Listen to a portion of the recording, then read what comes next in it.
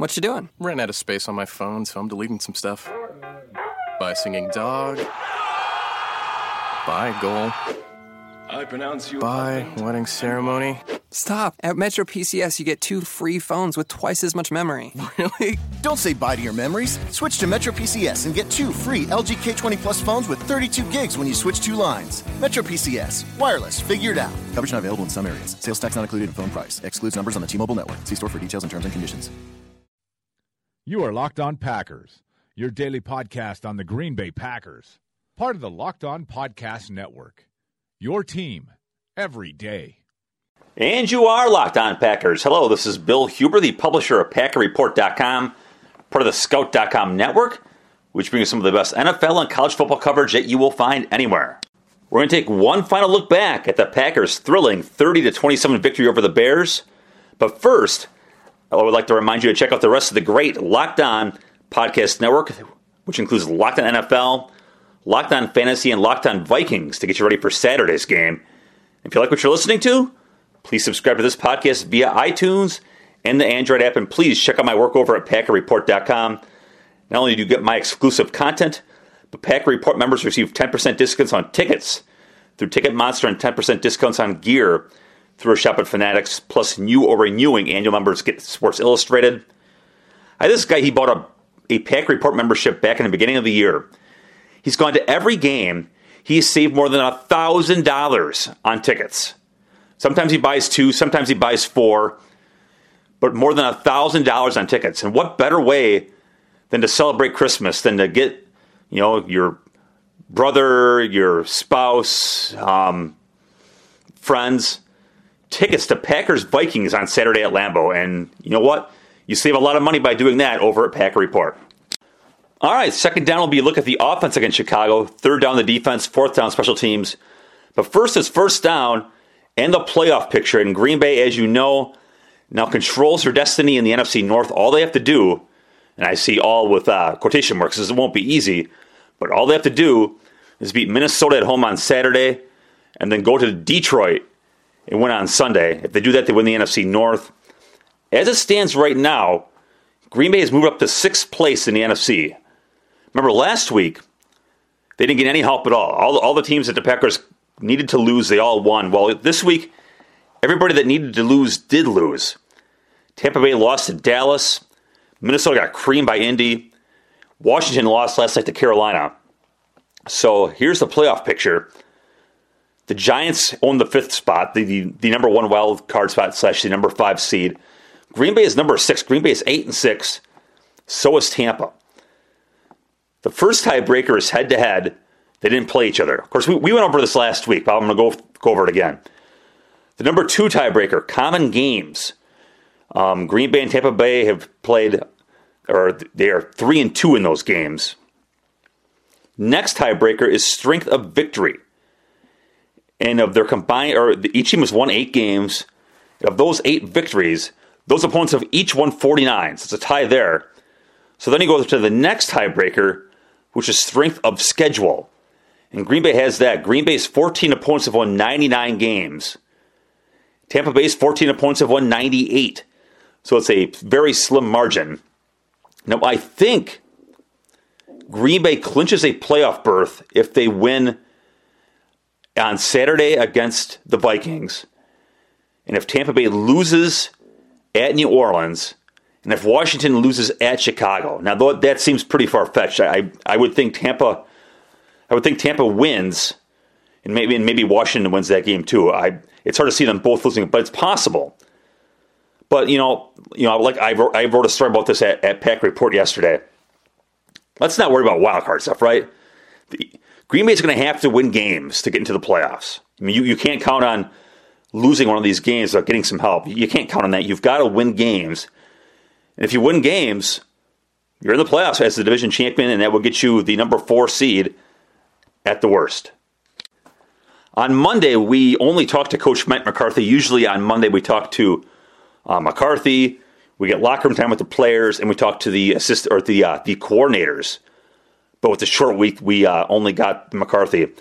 But quarterback Aaron Rodgers did speak to Adam Shine on Sirius XM's Mad Dog Sports Radio on Monday. wide range of topics, including his calf, which he says is going to be fine. And he has a feeling that this Minnesota game, he'll be playing without, quote, inhibitions. So he seems pretty optimistic that he's kind of cleared a hurdle there. And as he was evident to all of us watching the game, I mean, he moved better in the second half than he did the first. Like I said, Ryder spoke on a bunch of stuff, including paying college athletes, the run the table comment. And I thought this is a pretty good comment to Adam Schein. Schein asked him why he had the belief after a 4-game losing streak. And here's what Ryder said: "I think sometimes you just have a feeling. And also, you need to have a little faith as well. When you continue that feeling, when you combine that feeling and that faith in your teammates and the process and your leadership, sometimes it's necessary to say something like that. It has to come from an authentic place, and you have to believe what you're saying."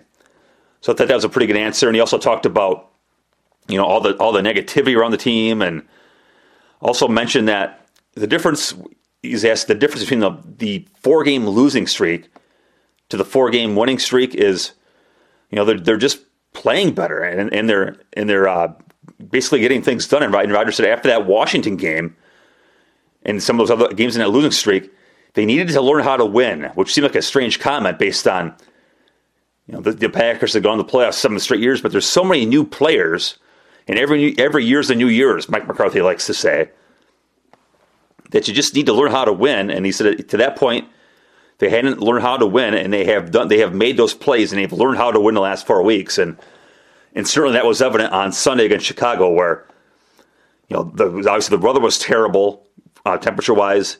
They got to a hot start, faded, dominated the third quarter, fell apart in the fourth, but then made the 2 key plays necessary to win the game. Is democracy in danger or decline? Condoleezza Rice, William Galston, and Carlos Gutierrez and others take on this question in the fall edition of The Catalyst, a journal of ideas from the Bush Institute. Surveys show Americans place less trust in institutions like the media and business. Others contend America has faced far more challenging periods and emerged strong. Leading policymakers, Bush Institute experts, and respected journalists take on this debate. Read about it at bushcenter.org/catalyst.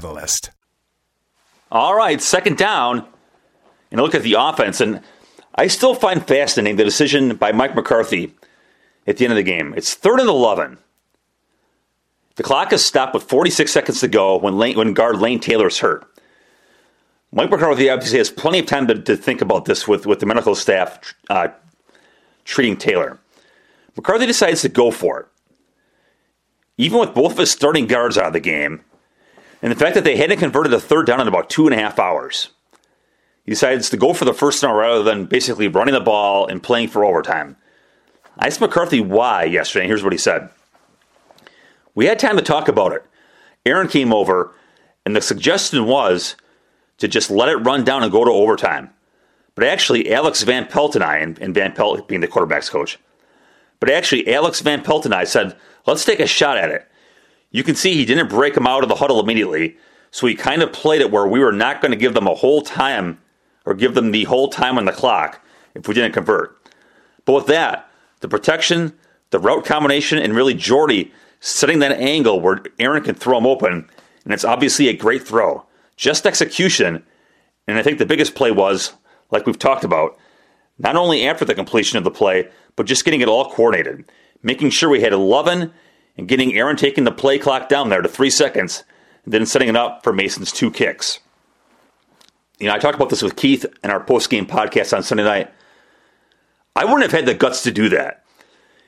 I know McCarthy gets a lot of grief about time management, and he's a few times this year he's called timeouts at the end of the first half, banking on his defense making a stop, only for his defense to get just destroyed for like a 90-yard touchdown drive. It's probably happened 3 or 4 times where McCarthy's played the percentages correctly, and it's backfired on him.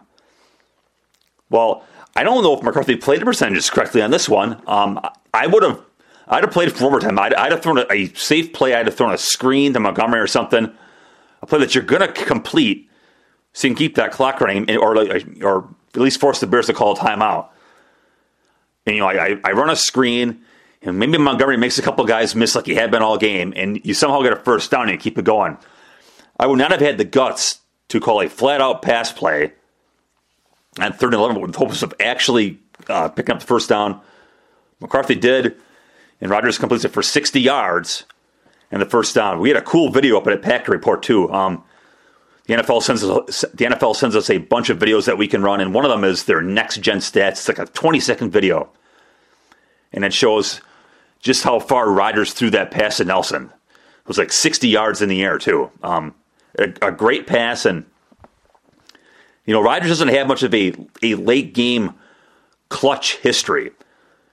I mean, that's basically been pretty well documented over the years that, he like Matthew Stafford this year has got like 8 fourth-quarter comebacks. Well, Rodgers does not, but that was a hell of a play. And like what McCarthy said, it wasn't just that. It was the wherewithal to, okay, you completed the play. You got Lane Taylor coming back in the field. You turn around and tell Lane Taylor to get off the field. You hustle the guys up, but then also do it with the calm, too, that you don't get a penalty for a false start or something. So, look, they had plenty of time. I don't think it was like this superhuman effort by the offense to get set, but Rodgers kept him calm. They ran the clock down, and then he clocked it. So that was an all-around great play by Rodgers and company. The other thing on offense, obviously, is the play of Ty Montgomery. And, I wrote a story about this at Packer Report yesterday, too. This kind of, to me, mirrors James Starks in 2010. If you think back, Starks is a rookie running back, had hardly played at all in the regular season. Then the playoffs come and James Starks becomes this X factor for the Packers, and they end up winning the Super Bowl. Ty Montgomery has been playing running back here for a while, but he hadn't really gotten a full complement of carries until Sunday, and obviously he runs to the Bears. According to my count, and I talked about this in the podcast, according to my count, he forced 10 missed tackles. I've been doing missed tackle stats for 5 years. That's the most, I took a quick look through my notebooks, and I'm missing a couple games, too. I remember forgetting my notebook a couple times and using scrap paper, and I couldn't find those. But I remember I did find one game where Eddie Lacy broke 12. But in the other 80-ish games that I've been doing this for, it's more than 8, about 80 games, I hadn't found a single running back breaking 10 tackles. In fact, most games you don't break 10 tackles. So Montgomery broke 10, but my count 148 yards after contact. An unbelievable day. In that Montgomery story that I mentioned, Pro Football Focus after every game sends us a bunch of notes from their stats, and one of those showing just how good of a player Montgomery's been.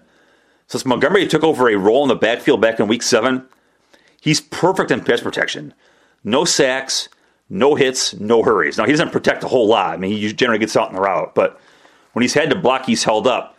McCarthy talks all the time about 3-down running backs, and that means not only running the ball and catching the ball, but you've got to block. Well, he's done pretty well. So it was an unbelievable game, one of the best games from a running back that I can remember seeing.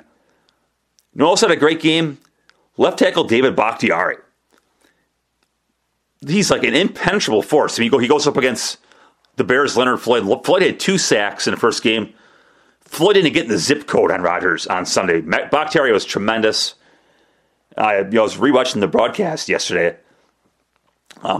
Fox's analyst John Lynch said he thought Bakhtiari was playing the best of any left tackle in football. Now, I have absolutely no idea if Lynch has actually gone back to watch every game from every left tackle all year. But it's hard to argue. Again, I certainly haven't gone back and watched left tackles either. I just know what I see from Bakhtiari, and he's been terrific week after week after week after week. Now, maybe someone's out there playing better than he is. Like I said, I have no idea. I'm not going to lie to you. But, this has kind of been the status quo from Bakhtiari. Is he just shuts guys out. And one other thing here, before we turn to the defense. Jordy Nelson, obviously a big game. Devontae Adams, obviously a terrible game with the 2 touchdown drops. Randall Cobb shut out. And Cobb hadn't been shut out in a regular season game since December 2011. That's his rookie year. He'd been shut out one other time previous to that was the playoff game against Arizona last year when he got hurt early in the game. But that's a great sign, right? When 2 of your best players give you absolutely nothing. In fact, probably cause more harm than good. And you can still find a way to win a football game with Nelson and Montgomery and Jared Cook and Christine Michael. I think that's a great sign. I mean, it's easy, or it's easier to win games when your star players play like star players. It's a lot more difficult and a lot more telling of where you are as a team when you can win games without star production from your star players. And that takes us to third down and a look at the defense. What a difference 3 series make. So Green Bay's up 27-10. In Chicago's previous 4 series, they had 5 first downs and 4 turnovers. At that point, you're thinking, wow. I mean, you go back, they'd given up 13 at Philly, 13 at Houston, 10 to Seattle. All of a sudden, you're thinking, this defense is a juggernaut. I mean, maybe not like 2010 juggernaut where they just destroyed practically everybody on the way to the Super Bowl, but you're thinking, wow, they've got everything fixed. And then wham, touchdown drive of 75 yards, touchdown drive of 78 yards. And then the Bears are 3 yards away from a touchdown drive of 79 yards and the go-ahead touchdown. Then finally they step up. We went over this on the podcast yesterday, and you probably remember the whole sequence there. First and goal from the 3. First play, Julius Peppers forces a holding penalty. Moves him back 10 yards. The Bears complete a pass to a 9-yard gain to the 4. So second and goal from the 4. Jordan Howard gets the ball. Safety Kentrell Bryce comes in on a blitz and stops him at the 3. Sets up third and goal at the 3, and then Micah Hyde steps in front of a pretty decent pass by Barkley, gets the pass deflection. They force a field goal, and of course, the rest is history. Demarius Randall gets benched. And Randall played a horrible game, and this is the number one thing going forward here is Demarius Randall. First touchdown of the game, he gets absolutely run over, and since he's come back from that groin injury, he's basically had no interest in tackling people. And I go back to last year and the start of this year where you liked him because he was a safety in college, and he wasn't afraid to go hit people. He was a pretty good tackler. I mean, they put him in the slot frequently enough, and the slot defender has to tackle. He's basically an extra run game defender if he's not playing the pass. So you love that toughness about him. I mean, he just doesn't have that. I mean, he popped the guy in the first play of the game on Sunday. And remember, he popped, I think, Doug Baldwin on the first play of that Seattle game. But, man, he is just bowing out of that. So he gets run over on the first touchdown of the game. The Bears basically run the same play on the second possession of the third quarter. And he gets basically run over again. Then he gets the touchdown to Jeffrey on a slant. And ultimately gets benched. I asked McCarthy about the decision yesterday. Here's what McCarthy said. I think when we sit down and watch the tape with them, there's things that we'll learn from. There's times where you want coverage. There's a reason why you have alignments and assignments and everything on offense, defense, and special teams. We need to be more detailed. So it's not just the lack of tackling. I mean, you're talking assignment errors, right? And alignment errors. I mean, that's mental. I mean, physical error, Rodgers says this all the time. Physical errors are going to happen. You accept those because no one's perfect physically. But it's the mental errors you can't accept. So, he gets benched. And he is the key to this all, right? I mean, he's your first-round pick last year. I mean, it'd be great if he played like a first-round pick. That would be fantastic. But if nothing else, your first-round pick has to play in a close game, right? I mean, in a must-win game, your first-round pick can't have his butt on the bench for lining up wrong. I mean, that's horrible. You know what? He had 2 interceptions the week before, and he's played a lot of good football in his brief time here. But if these guys are going to actually make a run here in January and win the games against good opponents and win the games against good quarterbacks, you need him to play, and you need him to play well.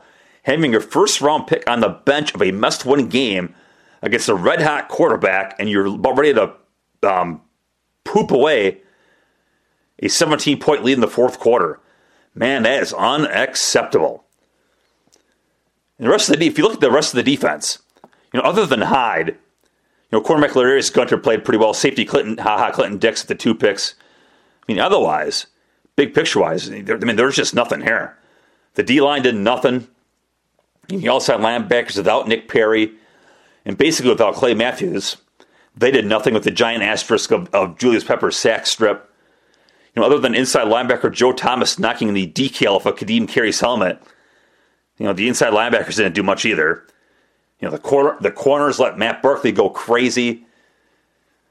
Quentin Rollins had played a pretty sizable series of good games for him, and he didn't play well either. Can you possibly win a big game in January like that? Matt Barkley's not bad, but Alshon Jeffrey is really the only guy in the passing game that you care about. At this rate, if Green Bay is number 4, the number 4 seed as the division winner, the Giants are going to be number 5 probably. We know Eli Manning's history against the Packers in the postseason, and the Giants are red hot. Eli Manning is a different guy than he was when Green Bay beat him here back in October. Let's be honest, right? There's almost no way, I shouldn't say that, but I'm going to say it anyway. There's almost no way Green Bay can beat the Giants in the playoffs with that secondary. They have to play better. Quentin Rollins has to play better. Demarius Randall has to play, he has to play, but he has to play a lot better. And if they can't, this will be a great story, the second half running into the playoffs, but it's all going to be meaningless come, January 7th or 8th. So it's these guys, it's time to shape up, or the Packers will be shipping out. And finally, 4th down, the special teams, this will be brief because not a whole lot to talk about, other than Mason Crosby game-winning field goal. He hasn't had many of those in his career. I went back, and don't quote me on this. Don't quote me on this. I could be wrong. I went back, I used Pro Football Reference's game logs, and they're a bit flawed too. This actually all started when Rob Reichel from the Milwaukee Journal Sentinel and Packers Plus asked me if I had a list of Mason Crosby's game winners, and I didn't. So I went to Pro Football Focus and went to their team game finder and sent him the link and said, I think this will get you what you need. And he comes back and said, well, this doesn't include the miss at Washington back during his rookie year. I think he missed 53 yards off the upright. And he missed, I think, a 53-yarder against Minnesota, too, at one point. I think Reichel pointed out. So I took the Pro Football Focus data, Rob Reichel's really good memory. And by my estimation, Crosby was 5 for 9 in his career on field goal attempts in a 3-point game or less with 2 minutes or less left in regulation or in overtime. So he's 5 out of 9, and that includes the miss hit against Detroit last year at Lambeau Field. So he comes in and hits the game winner, a 32-yarder. You like to say chip shot, but he barely made a 30. It might have been 32 yards as well too. Back in the first half, you remember that knuckleball he hit, and on a cold day, and that wasn't a gimme. So he makes one, but the Bears call timeout, so they redo it again and hits another one. So a rare game-winning clutch field goal by Crosby. It's kind of like Aaron Rodgers. It's like the Aaron Rodgers comeback stat. It's not an Aaron Rodgers stat per se. It's not a Mason Crosby stat per se. It's a team-wide stat where too often over the years, these guys have not come through in the clutch. Well, they certainly did on Sunday, obviously. Punting-wise, Jake Shum, for the first time in a while, was actually out-kicked. But he picked a real good time for a real good punt. The Packers' last punt of the game, he backed up the Bears to their 21, so that was pretty clutch there. The coverage units were fine. Green Bay's kickoff return, poor, to be kind. 5 returns, a 15.6-yard average. A lot of Ty Montgomery jogging, trying to find something to run through, and then basically taking what's there. Not a very good day by the kickoff return unit, and you know what? Most of the days this year have not been good days for the kickoff return unit. But again, I'm telling you, this time of year, any play you can make is a bonus. But as long as you do not screw up the game, to me, that is a victory on special teams this year. Because it's easy to screw up a game this time of year. The fields are garbage. I mean, imagine I mean, if you're from around here, you know what it's like. I mean, try walking through a parking lot, right? So, compare that to a possibly icy and slick field. You're covering a kickoff. You start running at your 30, and you run basically, 40 yards downfield, 45 yards, 50 yards on the field. Then you have to try to slow down and break down and get yourself positioned for a tackle. So try running and stopping on a slick field and not falling on your butt. To me, that's special teams play this time of year. Just don't lose the game. Come in under control and make the tackle. You know what? If you make the tackle at the 20 like the Bears did, great. If you make the tackle at the 30, that's fine too. Just don't fall on your butt or don't get out of the position and let the guy, get off to the races. So, by estimation, was it a good day for Green Bay special teams? No, but it was good enough. And that will do it for this episode of Locked On Packers. Thank you as always for listening. I would not be here without you. In fact, right now I'd be in bed. So have a great day, everybody. Thank you for listening, and I will talk to you tomorrow. Is democracy in danger or decline? Condoleezza Rice, William Galston, and Carlos Gutierrez and others take on this question in the fall edition of The Catalyst, a journal of ideas from the Bush Institute. Surveys show Americans place less trust in institutions like the media and business. Others contend America has faced far more challenging periods and emerged strong. Leading policymakers, Bush Institute experts, and respected journalists take on this debate. Read about it at bushcenter.org/catalyst.